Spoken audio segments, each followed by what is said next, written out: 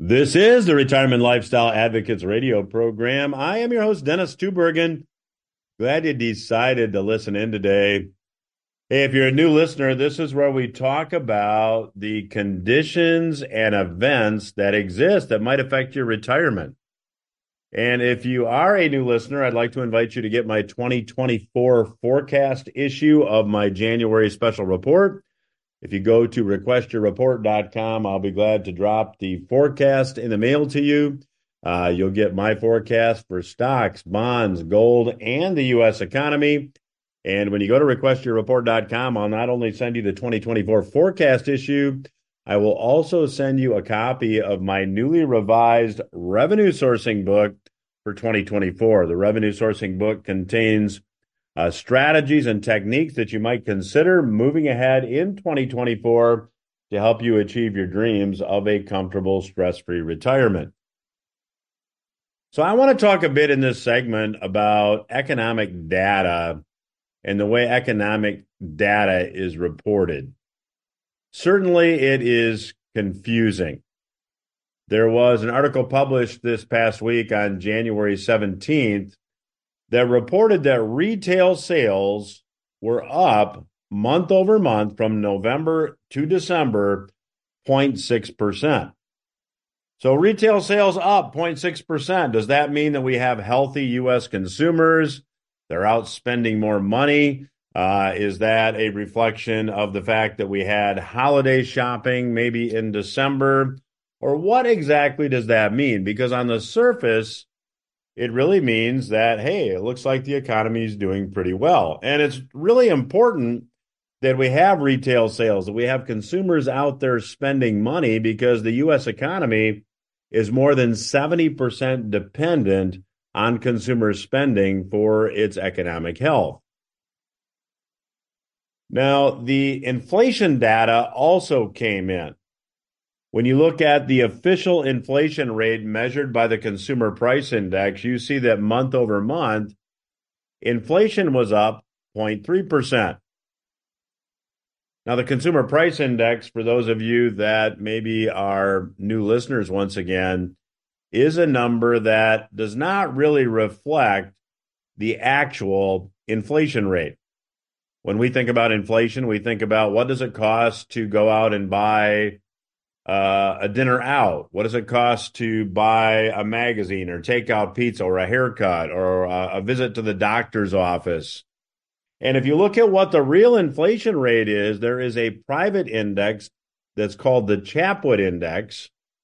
And the Chapwood Index calculates the inflation rate by examining the cost of 500 different consumer items in 50 different metropolitan areas around the United States. Now, if you look at the Chapwood Index and you look at different parts of the country, you'll find that, not surprisingly, New York and Los Angeles have inflation rates when looking at the price of actual consumer items that you buy over the last 5 years, averaging between 13 and 14%. Now, if you take a look at Houston or Philadelphia or Phoenix, it's between 10 and 11%. Overall, though, when you look at consumer items, the average annual inflation rate in the U.S. over the past 5 years has been 12%. Now, I know many of you listening to today's broadcast are familiar with the Law of 72. The Law of 72 is a simple math formula that tells you how long it takes for an investment to double, or when calculating the inflation rate, how long it takes prices to double. And the Law of 72 is really simple to execute. If the average annual real inflation rate is 12%, you take 72 divided by 12, and it takes 6 years for prices to double. Well, that tells you that if the average annual inflation rate over the past 5 years is closer to 12%, when looking at the actual cost of consumer items, it tells you that prices have almost doubled over the past 5 years. And that really feels a lot closer to reality for those of us that do our weekly grocery shopping or go to the doctor's office or have priced other consumer items. So that 0.3% that the consumer price index increase from November to December is skewed downward because the consumer price index has several adjustments, dare I say, manipulations that make the reported inflation rate look more favorable. So my point is simply this. Is retail spending up? Are consumers out there buying more? Or are they paying more for what they have to buy? I would argue that it's probably more the latter than it is the former. If you're going to go out and buy certain items and it costs more and you have to have it, that's going to make the retail sales number seem greater than it is. Now, as I mentioned at the outset, here on the program and in all of our newsletters and all of our special reports, the books that we publish, our goal is to help you sort through the economic data, help you sort through the investing markets, help you figure out how to achieve your dreams of a comfortable, stress-free retirement with the highest probability. Now, the Federal Reserve has told us in December that now rate cuts are back on the table. Easy money is back on the table. Well, if we still have inflation, and arguably inflation is not under control, it's my forecast that in 2024, we are likely going to see more inflation. And if you want some information about how to potentially protect yourself, I'd invite you to get our free Precious Metals Buyer's Guide. You can get that by going to plpmetals.com. That is P as in Papa, L as in Lima, P as in Papa, plpmetals.com. And let us know where to mail your Precious Metals Buyer's Guide, and we'll be very glad to send you that information absolutely free. Now, when you start taking a look at other economic data that's reported, the unemployment rate is very favorable. The current unemployment rate is coming in officially at under 4%. Well, when you hear that and you hear that retail spending is up, you would say, wow, the economy is doing pretty well. Well, when you dig into those jobs numbers, you might come up with a different conclusion. Mr. M.N. Gordon wrote a piece this past week, an op-ed piece, and he starts by asking, did you see the recent government propaganda from the U.S. Bureau of Labor Statistics? Strong words. He said, not the latest faulty claim that consumer prices increased at an average annual rate of just 3.4%, but rather that 216,000 jobs were added in December, end quote. You see, every time jobs are reported, they typically, recently anyway, have been revised down. The October new jobs report was revised downward later by 45,000 jobs in just 1 month. The November jobs report was revised downward by 26,000.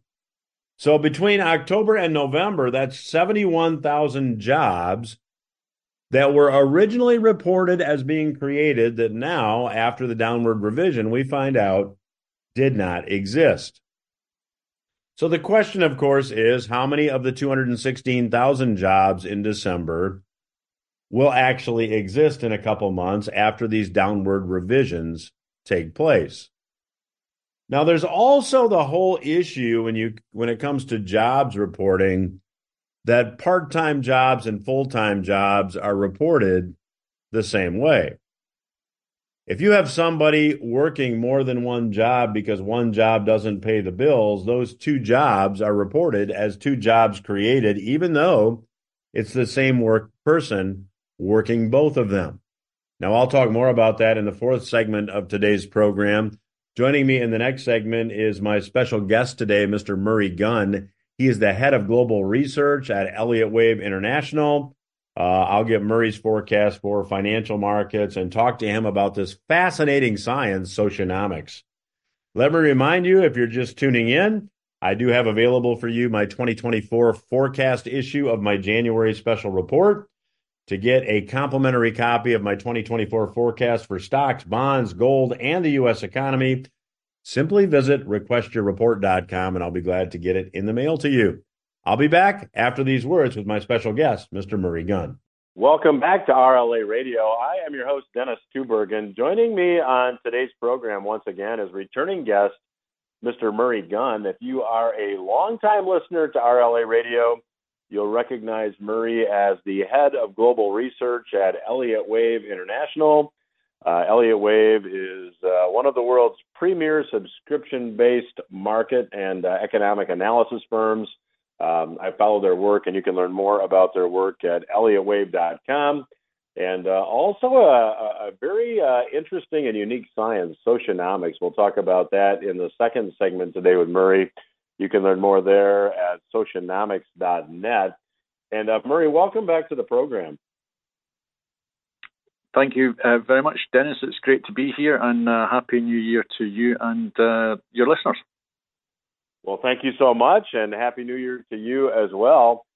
So, Murray, just jumping right in here, for our listeners, we've got an ever-growing audience here. So for our listeners that may not be familiar with what Elliott Wave is, could you give them maybe just a 1-minute primer on Elliott Wave?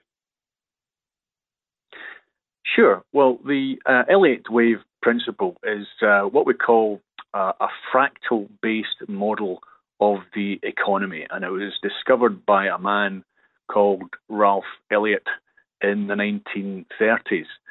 So what he discovered was that human herding behavior causes markets like the stock market, which is a leading indicator of the economy, to exhibit certain identifiable and repeatable patterns. And what he found was that these patterns repeat at every time scale. And so it enables cycles of herding behavior, human herding behavior, to be anticipated from the short term to the very long term.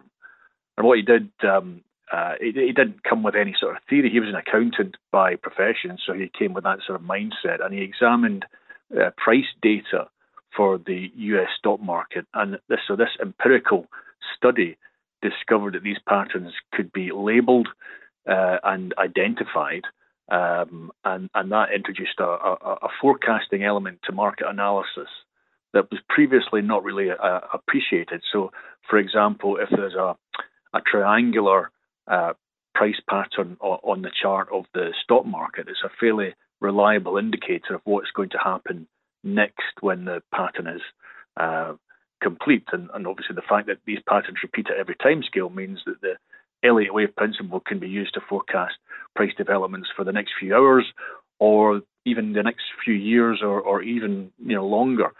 So if your listeners go to elliottwave.com, they can get a huge amount of resources which explains our process in much greater detail. Well, thank you for that explanation, Murray. And if you're just joining us, my guest today is the head of global research at Elliott Wave International, Mr. Murray Gunn. So, Murray, based on the fact that, Elliott Wave is a forecasting tool, there's a lot going on around the world. When you look at things from a fundamental perspective and a geopolitical perspective, the BRICS coalition now has expanded, adding Saudi Arabia is probably the most interesting country that joined BRICS. So what are your charts telling you? What is Elliott Wave telling you as far as currencies moving ahead? Do you have any forecasts for our listeners? Well, in strictly in terms of currencies, what the Elliott Wave analysis is pointing to for this year really is a good chance of the US dollar, depreciating in value against many major currencies. The one pattern that really stands out is the dollar against the British pound. And obviously it doesn't really work very well on radio, but I can't show the chart. But if I can just describe over the last few years, over the last decade, there's been a downward movement in sterling dollar, so an appreciating dollar. And that actually traced out what we call in Elliott Wave terms an ending diagonal pattern. And what's really interesting about those patterns is that they normally end with some sort of dramatic event. And so when the dollar appreciated towards parity with the British pound last year. That was when you had the what has become famously known as the Kami quasi budget from the UK government, where they basically announced unfunded tax cuts, and the market panicked, and the bond yields went up, and there was a huge panic, and that marked the low point of sterling dollar. Also, actually, I should mention at that point there was the famous what we call the BBC indicator. So that's the British Broadcasting Company, the national broadcaster for the UK. So the pound, the fall in the pound had become the main headline on their news, and when that happens, it's usually a sign that it's gone to an extreme. So last year we saw the extreme in sterling dollar. And it's been rallying since, and it really looks like it's going to continue to rally, meaning an appreciating pound and weakening dollar. And that's the same for really euro dollar as well. So an appreciating euro against the dollar. And dollar yen, it looks like we've finished with a dramatic sort of rise in dollar yen over the last few years.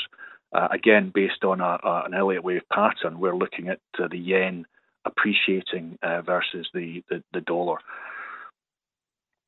So, Murray, would it be fair to say, based on that Elliott wave forecast, then, if you're a U.S. citizen listening to this radio program, if you're doing business every day using U.S. dollars, do you have more inflation to look forward to? Well, certainly the consumer price inflation, and that's obviously what people refer to as inflation, and it's not the strict definition of inflation. I mean, inflation really is in terms of money and credit in the economy. So when the Federal Reserve, when the Bank of England, when the European Central Bank were printing all these euros and pounds and dollars over the last decade, and quantitative easing, and after the pandemic, that was hyperinflation in many respects. But anyway, of course, that kind of, a lot of times that feeds through to consumer prices as well.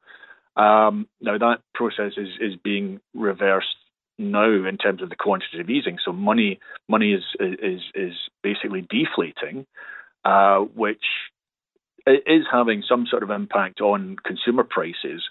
But really, the main driver of consumer prices, we think, over the next couple of years is probably going to be commodities. And it does look like commodities have not have actually only started their rise in many commodities. You had that historic low in if you look at commodities on an index basis, like the Commodities Research Bureau Index.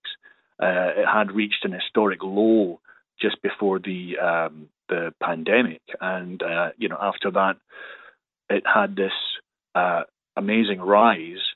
Now, from an Elliott wave perspective, that rise, that rally in the advance occurred in 5 waves, and so the advance can be broken down into a 5-wave movement.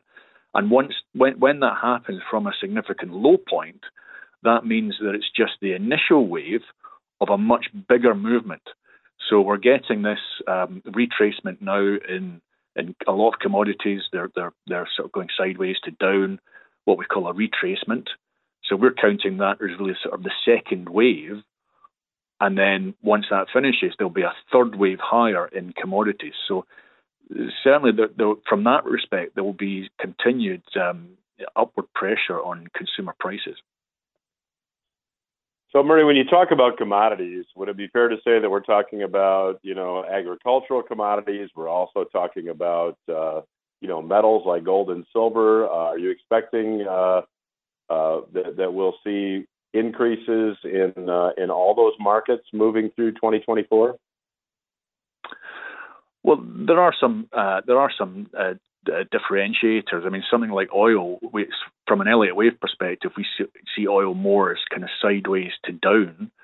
But things like copper, that looks long-term bullish, which would obviously fit with the kind of green transition. And gold are what we call our wave count. So it's the Elliott wave analysis. The wave count on gold at the moment looks actually quite bullish. So we expect gold and silver to move up during the course of this year.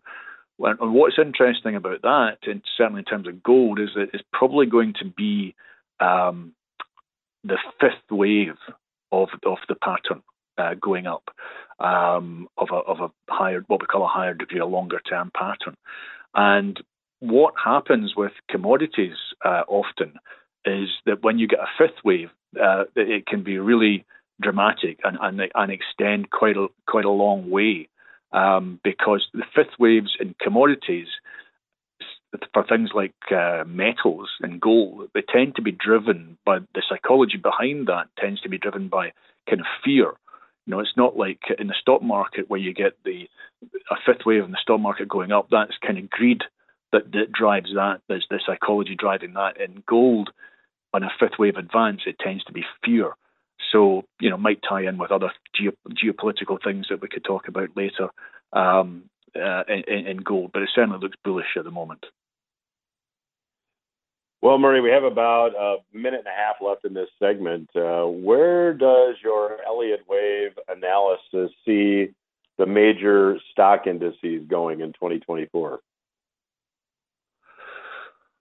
Well, there are exceptions for example in some emerging markets and some Far Eastern markets, but in general for the major markets we see stocks going down this year, and based on the Elliott wave analysis first and foremost, but there's also something that's happening at the moment in the U.S. stock market, which is very interesting.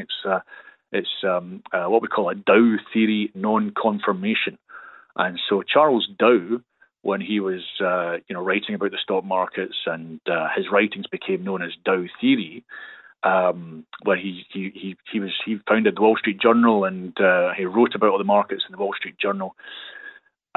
What he discovered was that for the market to be healthy, the Dow Jones Industrial Average and the Dow Jones Transportation Average, they have to be making new highs together.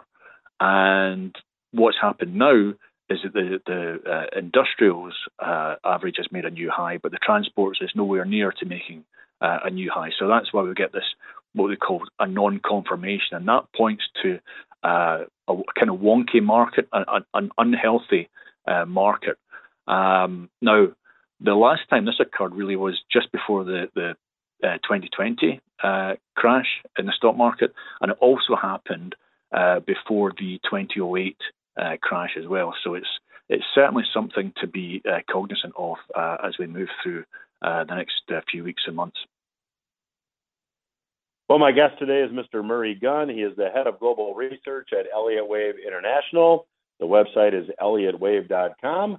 I'll continue my conversation with Murray Gunn when RLA Radio returns. Stay with us. I'm Dennis Tubergen. You're listening to RLA Radio. My guest on today's program is Mr. Murray Gunn. Murray is the head of global research at Elliott Wave International. You can learn more at elliottwave.com. And in this segment, we'll talk to him a bit about the science of socionomics. You can learn more about that at socionomics.net. So, Murray, we closed the last segment with you mentioning that, in the U.S. stock market, we've got this Dow theory non-confirmation going on, which really preceded the decline of 2008, also preceded the decline of 2020. When you take a look at safe havens, when the market declines, often U.S. Treasuries have been considered to be a safe haven. But when you look at the performance of long-term U.S. Treasuries over the last 3.5 years, you might come to a different conclusion. As interest rates obviously have gone up, U.S. Treasuries have not performed well. What does your Elliott Wave analysis tell you about U.S. Treasuries moving ahead? Sure. Well, it's a little bit like the commodities pattern that I was talking about in the initial segment. So Back in 2020 and 2021, we were alerting subscribers to the fact that the long-term decline in interest rates in bond yields was probably coming to an end. And we were certainly saying to subscribers in 2021, particularly with regard to the German, the Bund market and the US Treasury market, that there was a bond bear market underway, meaning higher yields, declining prices. And of course, we had that dramatic move up in yields over the course of the last few years. So, interestingly, that initial movement has probably come to an end right now. And in fact, last September, just before the yields started coming down, we noticed a particular pattern, another ending diagonal, as I mentioned earlier, with regards to the dollar. It was an ending diagonal in the German bond market, and we alerted subscribers to the fact that probably bond yields in general, US Treasuries as well, would come down. That's happened. So this initial movement down in yields from over the last few months, we think that is just the first wave of a correction lower in yields, meaning that once this correction lower in yields is over, we'll have another movement higher in yields, probably quite similar to the one we've seen, one we saw from 2020 to 2023. Okay, well, where do you see then if the stock market's correct? If I'm interpreting what you're saying correctly, you expect that bonds could actually, after this counter trend correction, probably go lower, yields go higher. You could also see stocks go down. Do you think we'll have commodities then as the best place to be for 2024? Is that what I'm hearing you say? Yes, I mean certainly some commodities, as I mentioned, things like gold would be a good place to be. Cash. Whenever the stock market is going down, you can't really get much better than cash. And people say, well, certainly up until recently they've said, well, I get nothing in cash. I get 0% or 1% in cash. Obviously, that's better now. You're getting 5% in a T-bill or 4.5% in a T-bill. But the way we look at it is, if you actually took a chart of the stock market when it's going down, and you flipped that on its head and you inverted that, that actually is your return on your cash. Because as the stock market is going down, obviously your cash is becoming more valuable to eventually it can buy more stocks. And so that's the way we look at returns on cash. So yeah, I mean cash would be a good place to be. Some corporate bonds, they probably have. It's going to be quite a stable year, I think, for bond yields. There'll be a sort of up and a down, sideways movement in bond yields. So, short-dated corporate bonds could be a good place to look at as well. But obviously being cognizant of the fact that of potential, shakeouts in credit, because certainly this year is going to be a challenge for many corporates as they face this kind of wall of maturing debt over this year and the course of the next couple of years. They funded themselves at basically free money during the pandemic, and now that debt is maturing. So they have to roll over that debt at much higher interest rates. And so a lot of people are kind of hoping for interest rates to come down this year. So if they stay stable, much like we're kind of expecting, then it's going to be a big challenge for corporates. And we've already got default rates moving up in corporate bonds and junk bonds, so we wouldn't be surprised to see that happening. So I would certainly say to listeners that if you are investing in corporate bonds, to be very careful about the credit. And actually, just on that note, I mean, obviously with bonds being back as a viable investment alternative to the stock market, we've at Elliott Wave International just launched a new product aimed at people interested in bond and money markets, and it's called Global Rates and Money Flows. So please, listeners, go to elliottwave.com to find out more about it. And I should add, I go to elliottwave.com frequently and subscribe, and I would encourage the listeners to do that as well. Murray, in the time we have left, socionomics is something so unique to what it is that you do. Could you take just a little bit of time here and just explain what socionomics is, and then we'll get into some of the trends that you see. Of course. Well, so Robert Prechter's socioeconomic theory stems from evidence that it's the trend in social mood that determines social actions, not the other way around as most people think. So most people would think that if something negative happens, then the mood of society then turns negative. But socioeconomic studies that we've done over the decades suggest that it's the negative mood trend comes first before the negative action. And of course, vice versa for positive action. So, for example, conventional thought would be that recessions cause business people to be cautious, whereas the socioeconomic way of putting it would be that it's cautious business people who cause recessions. So because the social mood is the driver of everything, it tends to show up first in the stock market. And so the trends in stock markets can anticipate social actions. And also social actions can help us anticipate where we are in the stock market cycle. So now the thing is, there's always going to be a mix of characteristics in society, and so we have to be cognizant of that when concluding what social mood is really doing. Well, thank you for that, Murray. And based on that explanation, what would be one or maybe two of the things that you're seeing from a socioeconomics perspective that we might see as emerging trends in 2024? Well, what's interested us over the last 12 months as the social mood in the US has been quite positive, and you can tell that by the fact that the stock market is going up. The stock market is going up has been driven by a positive social mood, and you had this incredible year of Taylor Swift. So you can put her music in the genre of light pop, and what usually happens is that light pop, kind of fluffy pop, tends to be in favor at market tops when it's been driven by positive social mood.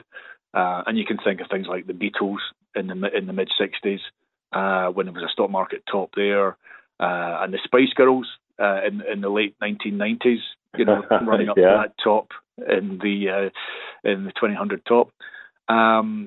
And it flips, when we get bear markets. Bear markets are driven by negative mood, and that's when you get darker genres becoming popular, such as punk in the 70s and heavy metal. So from that regard, if we're correct and the stock market is going to go down, then we would expect darker musical genres to emerge. So the other development that's been interesting us recently in terms of socioeconomics was the fact that the far right party in Germany, the AfD party in Germany, they won its first mayoral election in a city, and that is a function of the fact that social mood has been negative for the last 24 years, certainly in Germany. I mean, the German stock market is around the same level it was 24 years ago. And if you look at things like Spain and Italy, they're far lower than they were, over the last couple of decades. So bear markets have been going on a lot in Europe, and that's why you get this negative mood that drives politics towards the fringes, and you get this rise of populism and the kind of far right. But perhaps, Dennis, the biggest thing for this year that's really interesting us in terms of socioeconomics is what could happen in China. So a couple of years ago, at the beginning of 2022, we noticed a price pattern in the Russian stock market.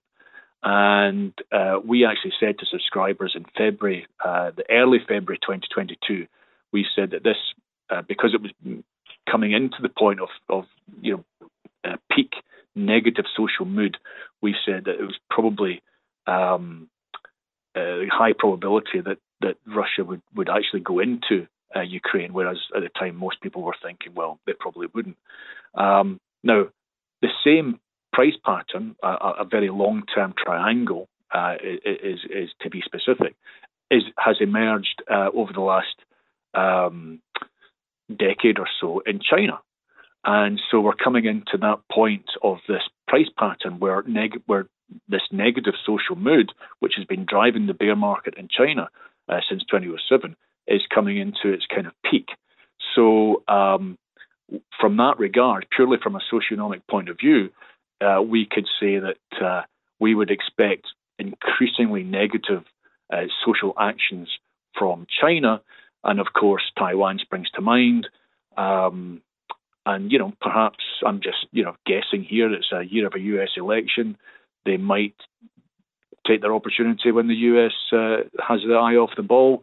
But that's just conjecture. What is important is really the price pattern in China, and it's saying that there's a really high probability of negative social actions. Well, my guest today has been Mr. Murray Gunn. He is the head of global research at Elliott Wave. The website is elliottwave.com, and the Socionomics website is socionomics.net. Murray, thank you for joining us today. Love to have you back down the road. I always get great feedback when you're on the program. So again, thank you for joining us. It's been a pleasure, Dennis. Thank you. We will return after these words. You are listening to Retirement Lifestyle Advocates Radio. I'm your host, Dennis Tubbergen.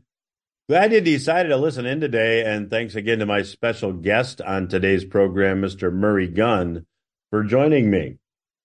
In the first segment of today's program, I talked about the fact that a lot of the economic data is a lot different than reported when you drill down and look at the details. We talked about the consumer price index in the first segment, and as I was running out of time, I started to talk about the jobs report. In October and November, there were 71,000 jobs that were revised downward. In other words, these were jobs that were reported as being created during those months. And later, they were revised downward. So essentially, the government said these jobs were created, and later they said, whoops, no, they weren't. So there were 216,000 jobs that were created, according to the December labor report. We don't know how many of those will actually stick once the anticipated downward revision happens. Now, one of the things when you drill into these jobs numbers that becomes pretty apparent is that these are not necessarily high-paying private sector jobs. 52,000 of these 216,000 jobs were government jobs. Now, certainly government jobs pay people. Government jobs are necessary. But the important thing to remember is that for government jobs to be funded, there has to be production in the private sector so that production can be taxed to pay for government jobs. That is, if we do not want to operate with an operating deficit, although that argument is one that we don't hear too often anymore.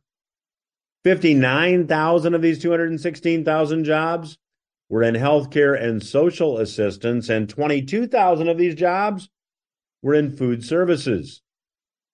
Now, these are not the kind of jobs, even though these jobs are necessary, these jobs are important, these are not the kind of jobs that create new wealth and create abundance. Now, in addition, there are 4.2 million workers that are employed part-time for economic reasons. This represents individuals who prefer full-time employment but are working part-time because their hours have been cut or they can't find full-time work. There are 8.5 million multiple job holders. These are people who work more than one job because a single job doesn't pay the bills. These are typically low-level service jobs, often filled by people with low-level skill sets, and yet these are the kind of jobs that we're seeing being created. These are important jobs. They're great entry-level jobs. They're great jobs for students, but they are not the types of jobs, as I mentioned, that drive the economy forward. These types of jobs certainly don't offer opportunities for American workers to get ahead, and these types of jobs do not equip workers with the cutting-edge skills they need to move on and do better, and they certainly don't pay the higher wages that are needed to fuel an economy that's dependent upon consumer spending. Now, the Treasury Secretary, Janet Yellen, pointed out in recent comments that wage growth is outpacing inflation. See, according to the government statistics, hourly earnings rose 4.1% for the year, but inflation came in at 3.4%. In fact, Ms. Yellen said this, quote, "Wage increases are running over price increases now. American workers are getting ahead, and the progress for the middle-income families is very noticeable."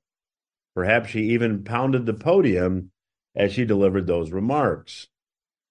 Now, the reality is that American workers have fallen behind. When you look at the Chapwood Index, which, as I talked about in the first segment, is a private index that tracks the cost of consumer items, you see that the annual inflation rate nationally is around 12% per year. David Stockman, who is the former director of the Office of Management and Budget, recently said this: "The cost of living has risen 25% more than average hourly wage." And that is reality. The reported economic data doesn't necessarily report reality. So in other words, American workers have taken a pay cut over the past 3 years, and we now have almost 2 out of 3 American households actually living paycheck to paycheck. So despite the reported inflation numbers, despite the higher retail sales numbers, despite the reported job numbers, the economic reality is what it is. And now there is likely more inflation to come, in my view, given what the Fed policy will likely be moving ahead. Now, to that end, I'd like to invite you to get a couple of free resources. I have for you my 2024 forecast issue of my January special report. It's yours absolutely free by visiting the website requestyourreport.com. The 2024 forecast will give you my forecast for stocks, for bonds, for gold, and for the U.S. economy, give you some ideas as to what you might think about doing with your nest egg moving ahead. And when you request that report, I'll also send you a copy of the revised version of my 2024 revenue sourcing book.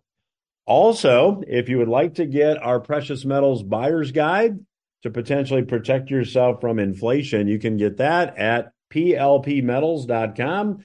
That's Papa Lima Papa Metals.com. Again, just let me know where to mail that precious metals buyer's guide, and I will be very glad to do so.